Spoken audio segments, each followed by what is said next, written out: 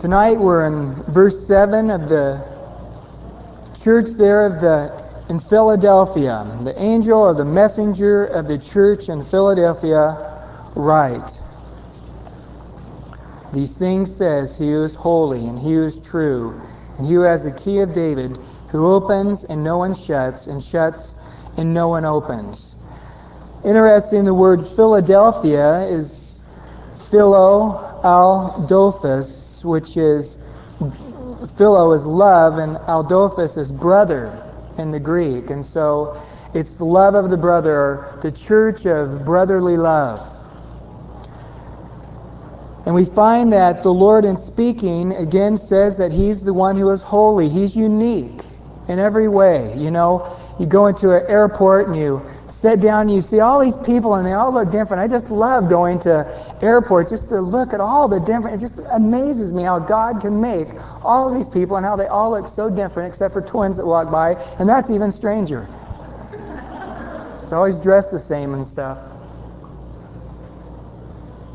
But God's unique in His ways and the way He handles Himself and the way He thinks. And we never would have figured it out in a zillion years if God didn't speak it to us. And one of His main attributes is that He does communicate. He does speak. In the beginning was the Word, and the Word was with God, and the Word was God. So just as God is love and God is light, it is God that He would communicate, and He has communicated to us perfectly His nature and His ways, the way He thinks, and the way to salvation. And we find that that way is true. It's amazing how people through history keep bucking the system. They just don't want to believe what the Bible has to say. They just don't want to believe it. Whatever it takes, they don't want to believe it. I was just watching the other night and one of those shows that comes on In Search Of, and I was watching there and it was saying, is Sodom and Gomorrah, was it ever really in existence? Or is it just a fable or a myth? And I thought, oh, I got to watch this. And as it turns out, an archaeologist a few years back turned up some scrolls which end up being a library during the time of Abraham. And in it showed commerce, giving and trading with Sodom and with Gomorrah. They can't find a trace of it. So they still wonder if it really was there. But these documents prove that there evidently was some trading with these countries that once existed. Of course, when God does a job on a place, He does a job on a place. I wouldn't expect Him to find anything. Matter of fact, they found something, I'd wonder about God. When He brings fire out of heaven and destroys a place, I mean, He said the thing would be destroyed.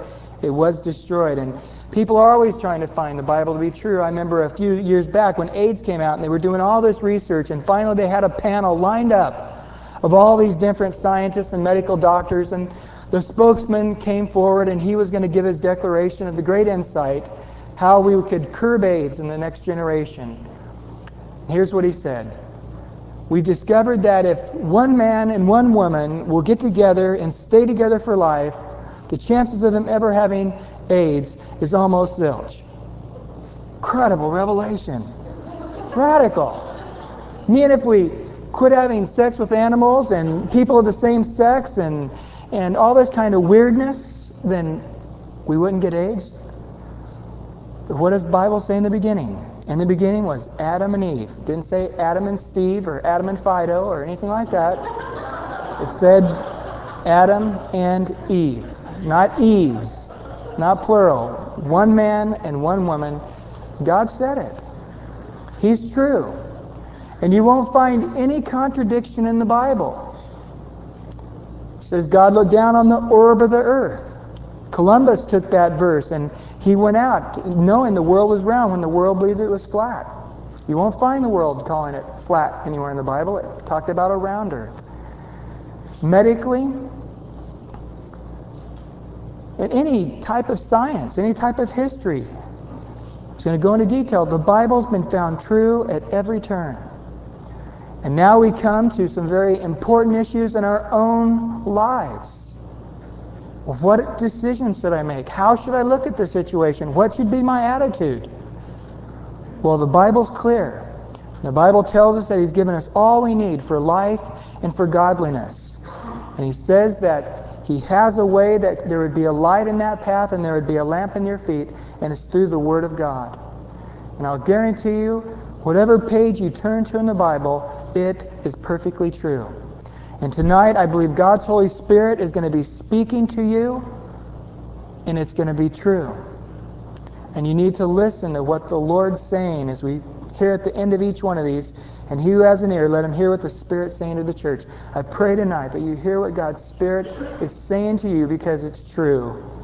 And it says He has the key of David. His throne is going to be forever and ever. In the millennial period, Jesus is going to rule and reign in that great lineage of David for 1,000 years on earth, but His reign will go on forever and ever. And God has all power. He opens, but He also can shut. And nothing can change what God shuts, and nothing can change what God opens. God is fully in control. Now, man is often deceived at that, because man thinks he has control because he has a free will. And it is true, you have a free will to make choices. You can choose to get up and walk out of here right now. You can choose not to come here tonight at all. You can choose not to listen. You can choose to go home and get a Pepsi or get a 7-Up. You can make choices, but you're not in control. You don't have power. You don't have might. You don't know what tomorrow brings. You're constantly in situations and you react the worst possible way you could have reacted. And there you are, screaming and yelling at somebody. You didn't wake up that morning going, oh, man, I feel good. I just want to go scream and yell at somebody. Quite the opposite. You said, I want to be in control today. I don't want to scream. I don't want to yell. I want to be a patient person. I want to be a person, and you think, I'm going to go work hard today, or I'm going to study hard, but you don't do those things. You don't have control. You don't have power. The only one who has control and has power is God Almighty. And He offers you power and control in your life through His Holy Spirit. As you walk in the Spirit, then you can have control. You'll have the love, the joy, the peace, the patience, the kindness, goodness, and the self-control. But it only comes through God's power of His Holy Spirit. And God right now is manipulating every person's life on planet Earth. We find that He's not a God who, like so many agnostics like to believe, He just, put the old top there and, and spin it in earth and, as the world turns. And God's standing back watching this little television screen of planet Earth. It's not that way. The Bible tells us that God is in complete control of earth, and He's completely involved with earth. We find that He Himself clothes every one of the flowers. We find that He makes the grass grow, and He knows every piece of sand that turns over. He knows every hair on your head. He knows every bird that falls from the sky. God is definitely involved. And we find that God's Spirit is calling every man to wake up to the fact that he's a sinner and separated from God, that there is a judgment to come, and the only way to escape that judgment is to have a perfect righteousness, to be as holy and as perfect without any spot or wrinkle or blemish. You have to stand before God as if you never sinned. Now, how many of you could ever do that on your own? The Bible says that Jesus Christ took your sin upon Himself, and that if you will believe upon Him, He'll take all your sins away and make it as if you'd never sinned even once. You'd stand as white as snow spiritually in His sight. And so we find that right now God is opening doors and shutting doors in your life. How many times your way was leading to destruction, and God shut that door to try to help curb, to hold back you as you're heading in your own lust or in your own mindset, and nothing seemed to be working out right, but you just kept pushing harder and pushing harder, and God was trying to hold you back, as holding back a dam, putting the gate there, trying to hold it back. We find in Romans chapter 2 that finally God gave them over. Men who did not want to worship Him, did not want to give thanks to Him, did not want to bow down to Him, that finally God just opened up the damn gate and let it burst through. And when it burst through, we find that these men ended up in every kind of evil imaginable. And he gives literally 3 verses. Became lovers or haters of God. They became arrogant and boastful and disobedient to parents. They became inventors of evil, and they encouraged other people to do that evil as well. And so God has been trying to shut doors in front of you, but yet you do have a free choice. You do have a free will to open that door. But God's trying to hold you back tonight. And tonight, He's opening a door to you, that you'd come to know Him and to salvation. We find in verse 8, He says, I know your works. Now, see, I have set before you an open door, and no one can shut it. For you have a little strength, and have kept my word, and have not denied my name. So for the Christians who are wanting to be led by the Lord, He has opened doors for them to come to know Him. He says, if you seek me, you shall find me. And so God's opening these doors for the Christian to walk with Him and to make the right choices. It just blows my mind sometimes when I look back and God causes me, just opens my eyes over the last few weeks of choices I've made. And I just, one after the next, it was the right choice. And I'm just looking at it going, God, I could have made 100 different other choices.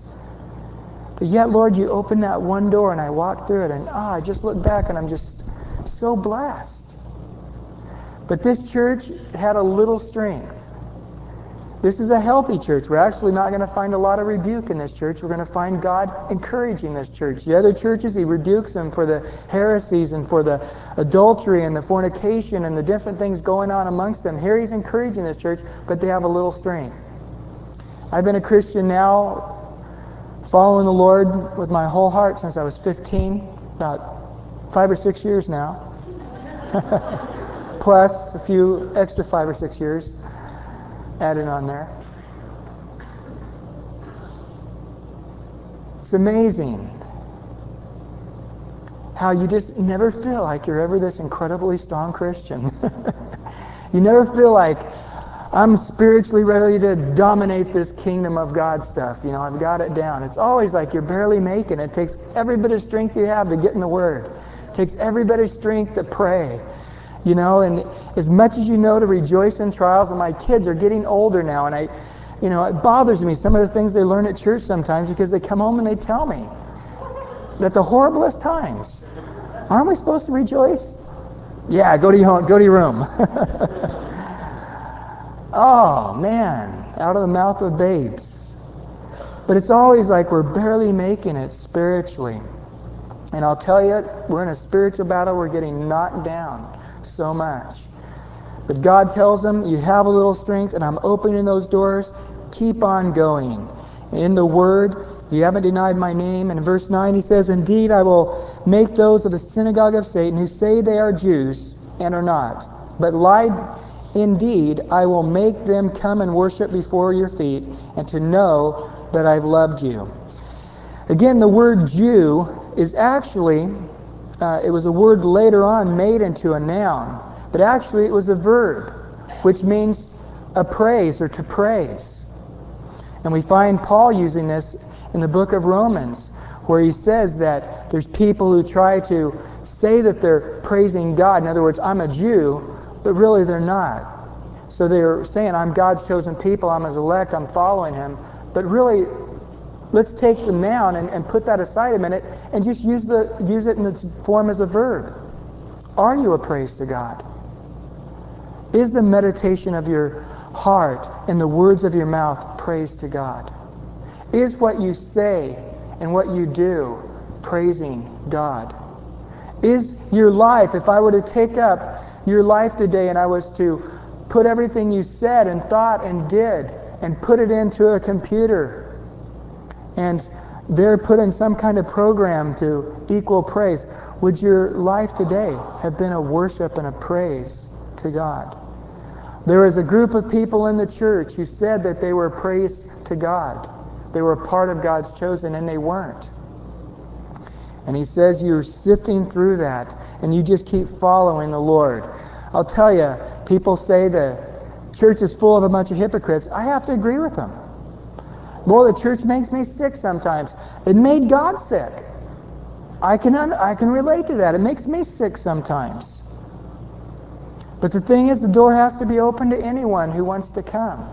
There's a lot of people here that have no intentions of getting up tomorrow morning and getting on their knees and saying, Lord Jesus, this is your day you made. I want to rejoice. I want to be glad in it. I want to live the day the way you planned me to live it and to serve you in it. They have no intentions tomorrow to get into God's Word and to read it and to obey it and to follow it. But yet they'll be here at every church service, but yet they have no intentions of ever living out one thing they hear. They say they're a praise of God, but really they don't even know it. But just like Judas, they were a transplant of the devil himself, transplanting him in the church. As Jesus talked about the tares among the wheat. And he's saying you're just not letting all those things stumble you, and you're just pressing on, keeping on. And he says everybody's going to come and worship someday before the Lord's feet and also before their feet. And I'll tell you, someday when the Bible says when the Lord comes in a second coming, that us, the 10,000s of His saints, are coming with the Lord. Those who have truly believed in Him will be raptured with the church, and there for 7 years will be with the Lord when the earth is going through an incredible tribulation period. At the end of that 7-year period, the Lord and everybody who's really did know the Lord and was following Him will be coming back with Him. And there it says, every knee shall bow and every tongue shall confess that He is Lord. And so there we'll be right next to the Lord, and there at our feet and the Lord's feet will be all the people who didn't really trust Him will be bowed down saying, you are Lord. But unfortunately it won't make any difference for their eternal destiny at that point, because they're not saying He is Lord because their hearts have been given over to repentance and sorry for following the devil and sinning and living a life of their own pleasure and their own wantonness. But instead it's a reality before them. Just like if you went to Paris and said, I'm in Paris. When you see Christ coming again, they're going to say, He is Lord.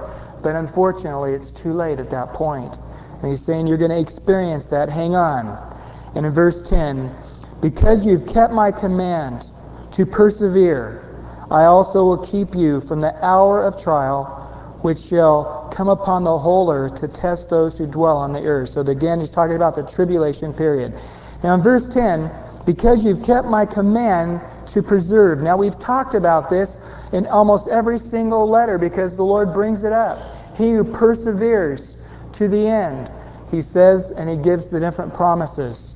To be seated with Him, to have a new name, to be in heaven with Him.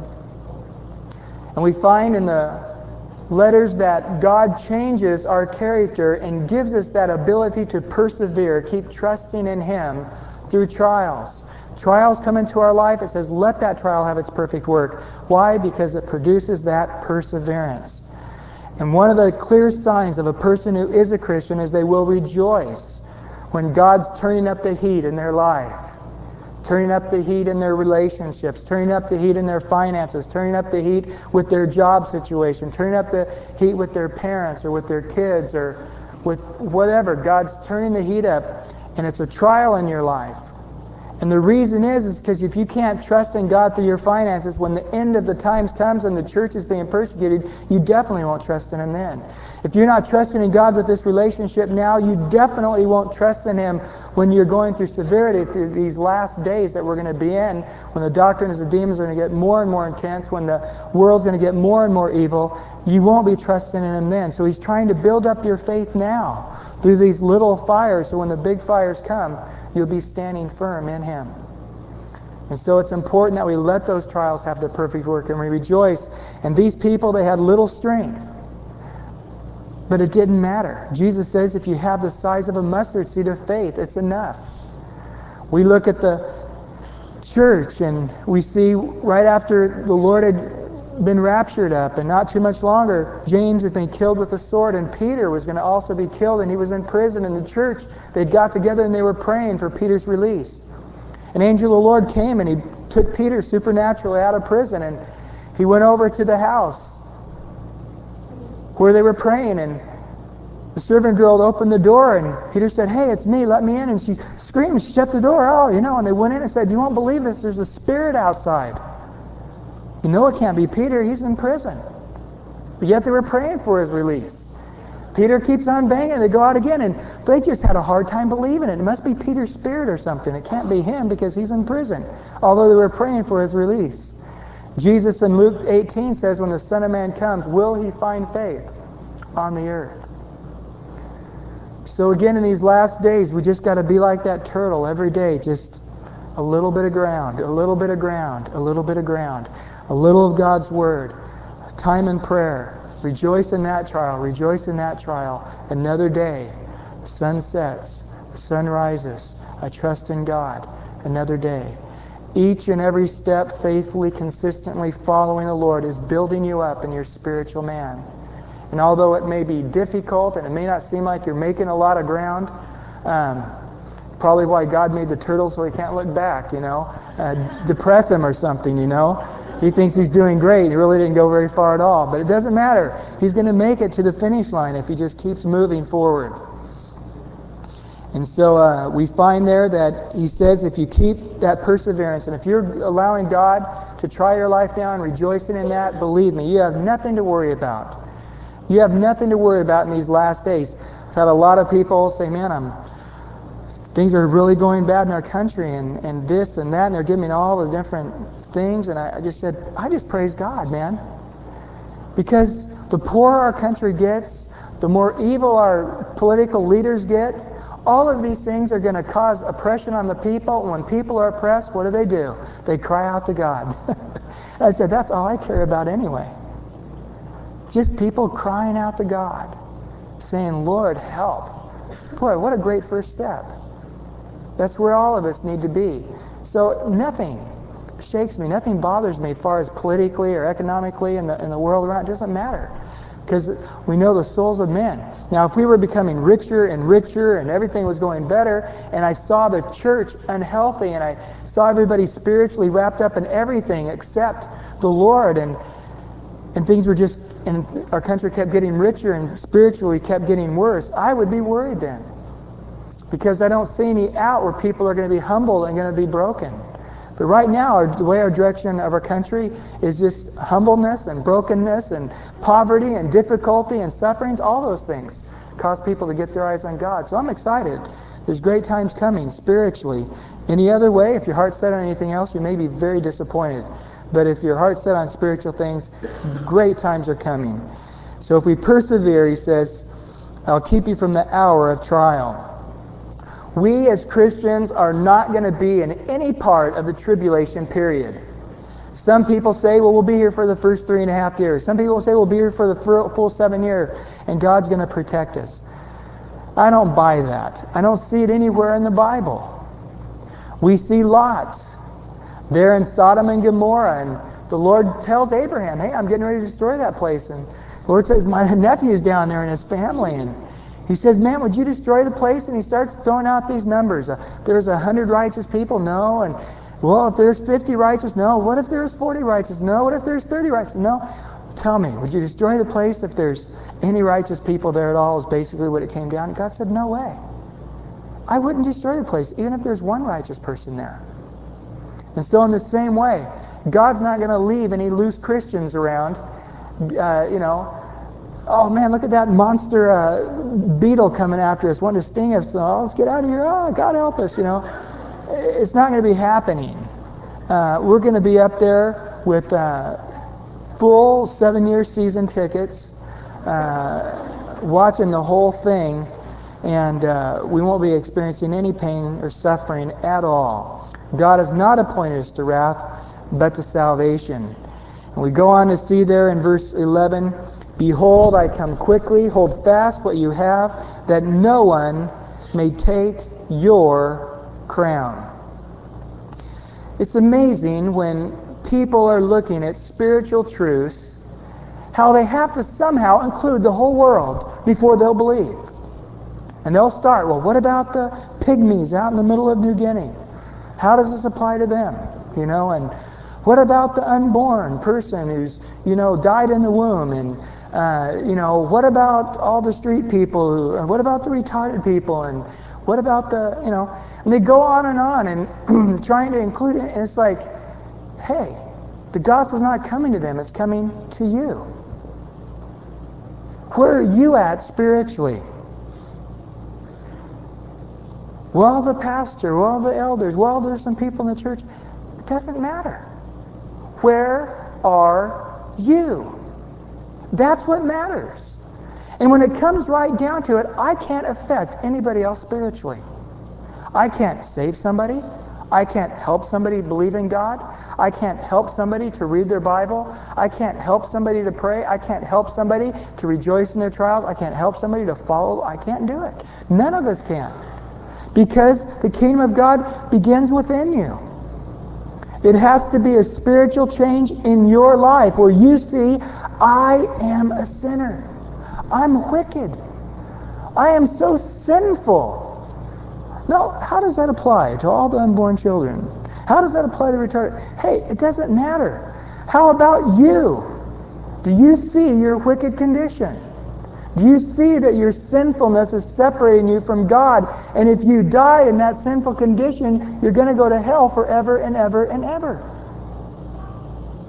Now, you may not have all your questions answered, but here's the question. Where are you spiritually? The Bible says God's Spirit's telling everybody they're a sinner. Do you have ears to hear tonight that you are a sinner? Okay then. Now we can go to the next step. Do you believe that God loves you and that He died for you and He wants to take that sin out of your life and give you the gift of eternal life?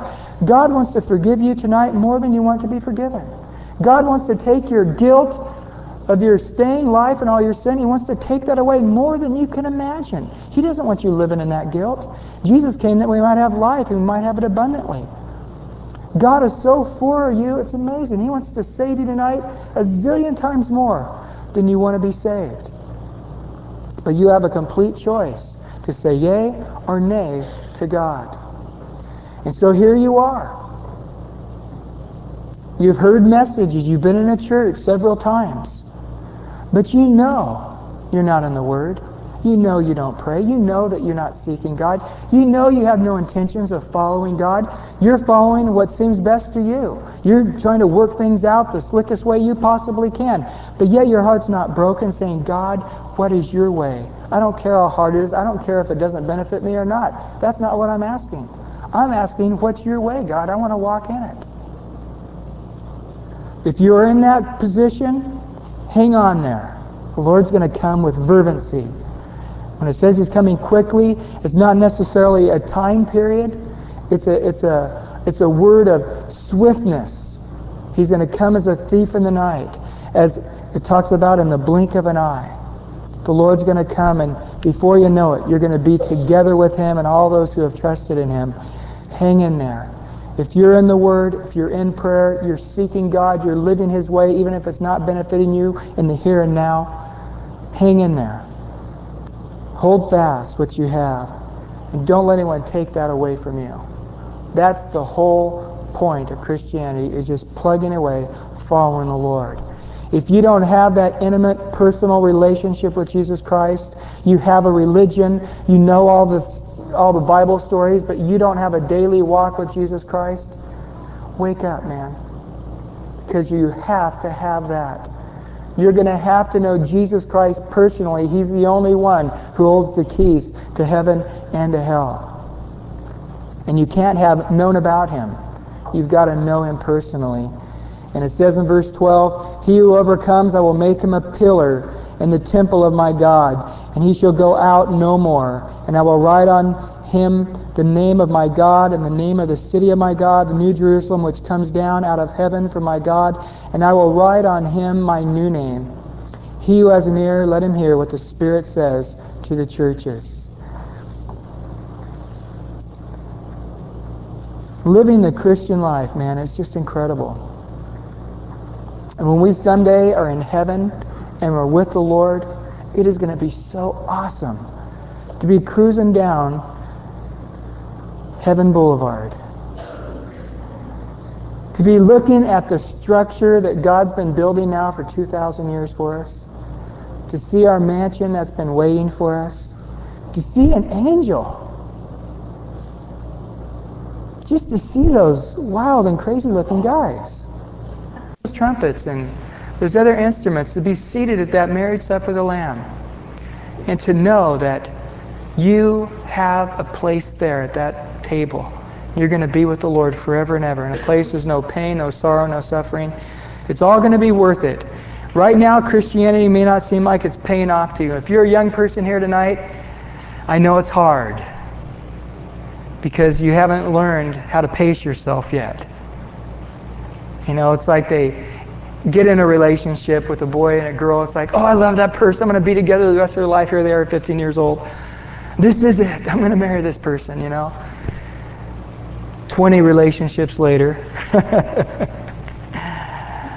5 years later. It's amazing when you start getting older, so they tell me. You see things at a farther stretch. And you just start planning for longer range goals. Christianity may not pay off today. It may not pay off next week. You may have been living the Christian life here for 2 or 3 or 4 dozens of years.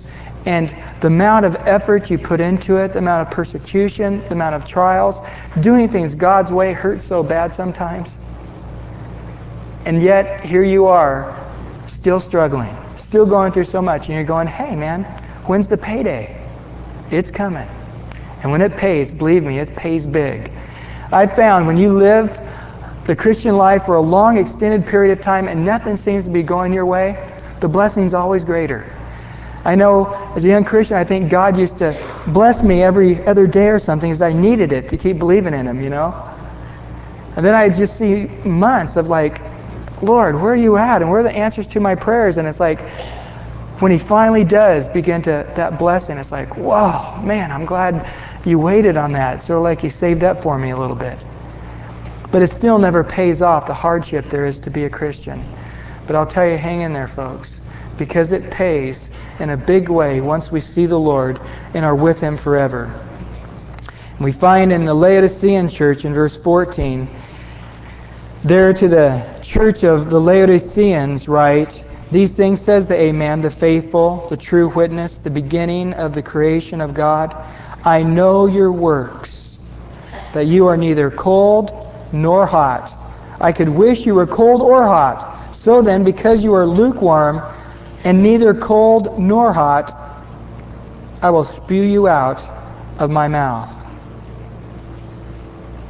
Modern translation says, blow chunks. The word cold here is the word for, it's the extreme word for cold. Icy cold. And He's saying that, I wish you'd never heard about me. I wish that you were that pygmy out in the middle of New Guinea somewhere. I wish you were that unborn child. I wish you were that retarded person that can't figure out what's going on in the world around him. I wish you were somebody that was just like Hitler or something, had no thoughts of God. I can tolerate a person like that better than I can tolerate a person who knows about me, who knows about the Bible, who may even have 2 or 3 of them stacked up at home but never reads them, who knows what's right and what's wrong and does wrong and doesn't even bother him. He says, I just can't handle that. I just get sick to my stomach when I see those kind of people, the Lord says. And there's times that we have a sickness, it's not leukemia or cancer. In the same way, it's not a headache. It's something more. It's something that's bothering me. It's like, I think I got the flu or something. It's like this poison or something in my system, and I feel gross. And God's saying that's what these people are like. It's like a poison in my stomach.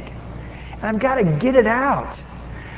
And it's like, when you're sick like that, it's like, I don't know about you, I'm a big baby. I hate throwing up. It's like, oh, no. My wife's like, I think I'm going to go throw up. She goes in and, comes out, you ready to go? It's like, she's fine. I'm not that way. When I got to throw up, it's this big thing. I mean, it's like, I'll fight it for hours and hours and hours and, go through counseling sessions and, it's just a horrible thing to me. I hate doing that. And God's just there with this poison in His system. We find in John chapter 15, He says, every branch in me that does not bear fruit, He takes away. If anyone does not abide in me, He casts it out as a branch and is withered, and they gather them and throw them into the fire, and they are pruned. Having grown up in the valley, I've pruned a lot of grapevines. And you learn real quick what to look for. There's some vines that are just puny looking. They look all old and withered, but they're really good, healthy branches. They just need another year or two to chance to grow. You just nip them at the very end a little bit, and they grow. But then there's these other branches, and they're real big, and they're real green, and they're real long, and they look so healthy. And you just go out. I mean, if somebody said, here's some pruners, go out and prune that, I mean, I would have cut all the wrong ones off and left these big, they're called sucker branches. They actually will never bear fruit. But right after the grapes are pulled, these sucker branches grow, and they grow real big and healthy and green. And so in the wintertime, when you're pruning back, they look like, wow, these grapevines are really growing good this year. But as soon as you prune them, it's like going, oh no, what happened to them? Is there ever going to be grapes on this vine at all? So God knows. And there are certain people, and boy, they're vibrant, and they look all healthy, and boy, they're dressed well, and they look well, but they're really not. They're a big sucker branch. And they're taking the sap out of the vine, and God knows that they're never going to bear fruit. And He takes them away, cuts them off, and throws them into the fire. And Jesus here is saying that there's this place of people spiritually where they become numb. They can't ever hear what my Spirit's saying. They hear it. It goes in their ears. They laugh. They cry. But yet when it comes to their life, it never changes. And He goes on to say that then there's those who are hot, who are on fire. The word there is zestos, where we get our word zesty from. People who are vibrant Christians. He says, I want one or the other. Many commentaries over the years have said, many famous preachers said they would much rather go out to a person who's never heard the gospel and preach than to ever have to take over a church who's heard the gospel preached for years and never responded. There's more hope for a Hitler who's never heard, or some guy who's totally living an abominable life who's never heard, than for someone who's been in the church their whole life and now have a deaf ear or has a numb ear to what the gospel has to say. Our whole nation, unfortunately, falls in the category of lukewarm, believing they have life and they don't. They're dead. 84% of America claims to be Christian, and America is right here in this building tonight as well. And he says that poison has to get out of his system. And he goes on in verse 17, because you say I am rich and have become wealthy and have need of nothing, I do not know that you are, and you do not know that you're wretched and miserable, poor, blind, and naked.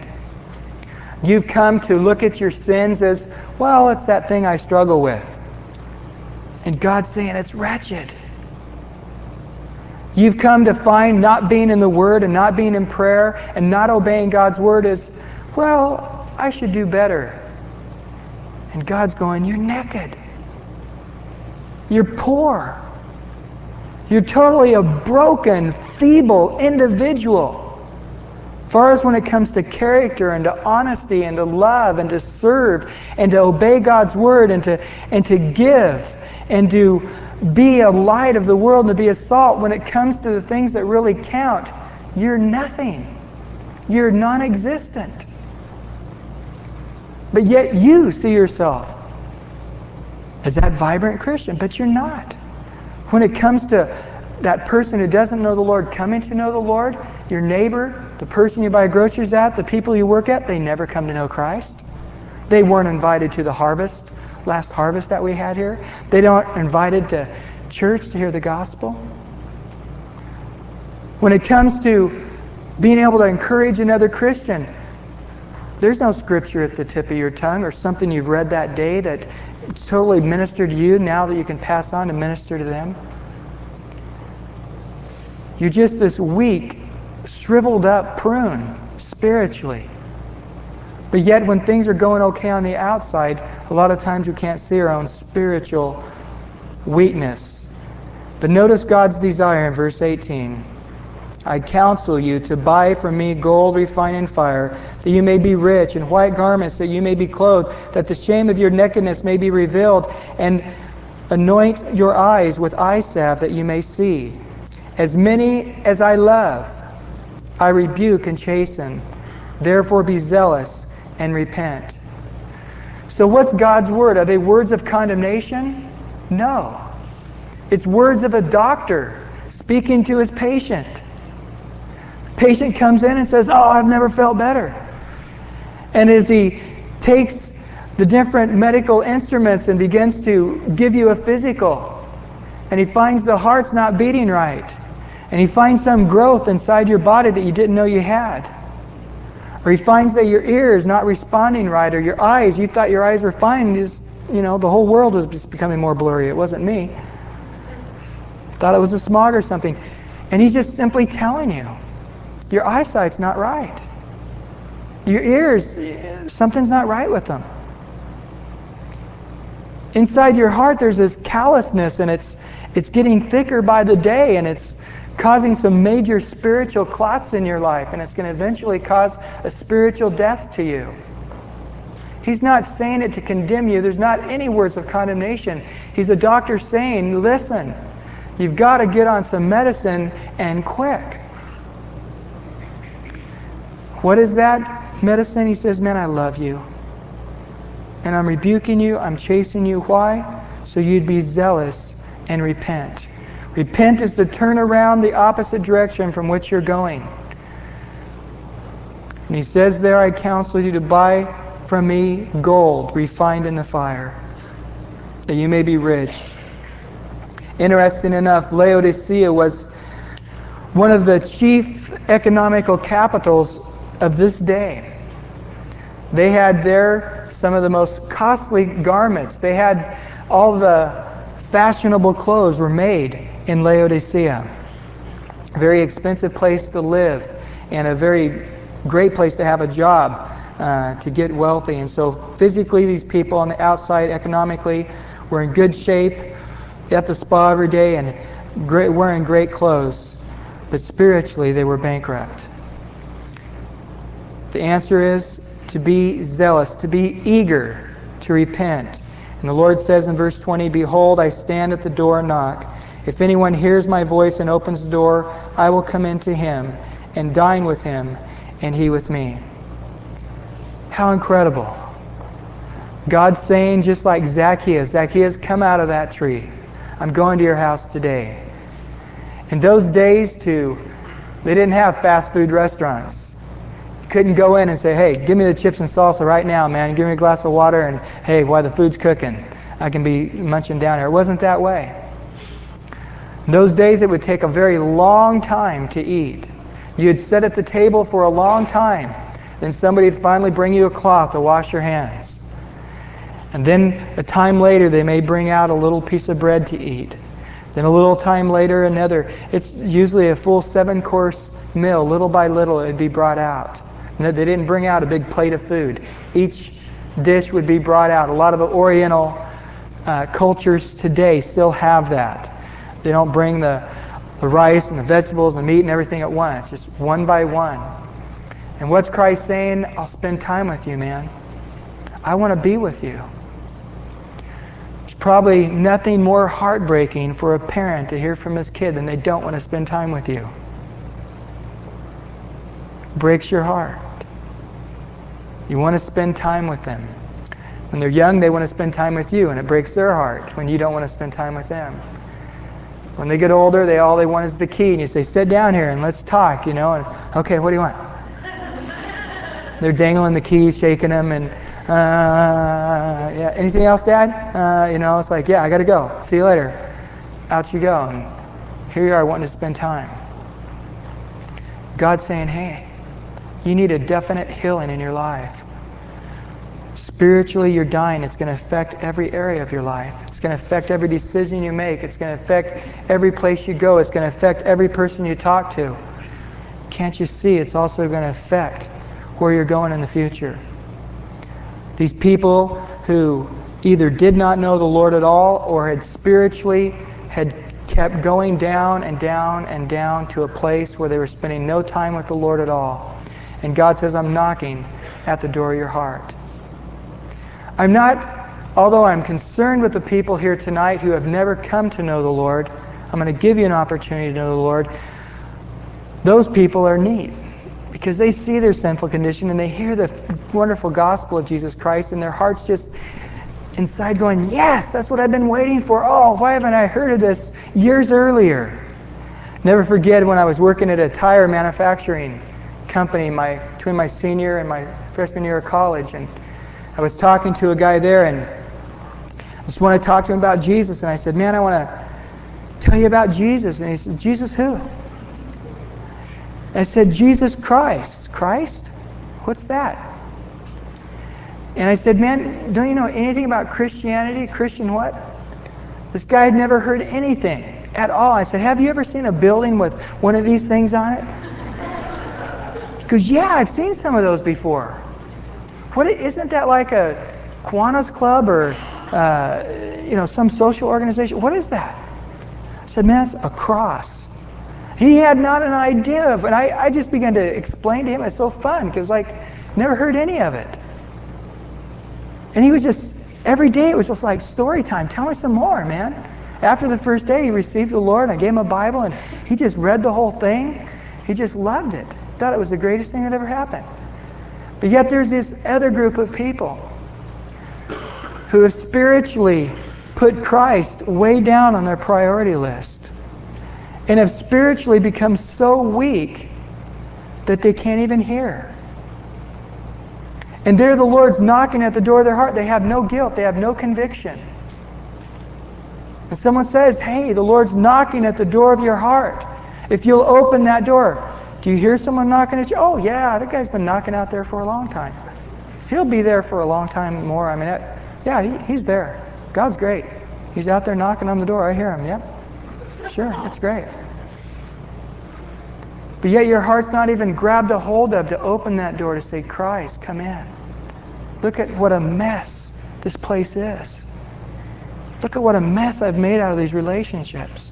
Look at what a mess I've made out of my not reading your word every day and praying and knowing your ways and walking in them. Oh yeah, great furniture, sure, nice. Economically, sure, things are decorated fine here, but spiritually, God, I'm empty and I'm lonely and I keep trying to fill it up, and I started doing drugs again the other day and was out with some friends, and I didn't want to go home, and I went out to one of those happy hours, and I didn't even want to talk about what happened. I can't believe I got back into that.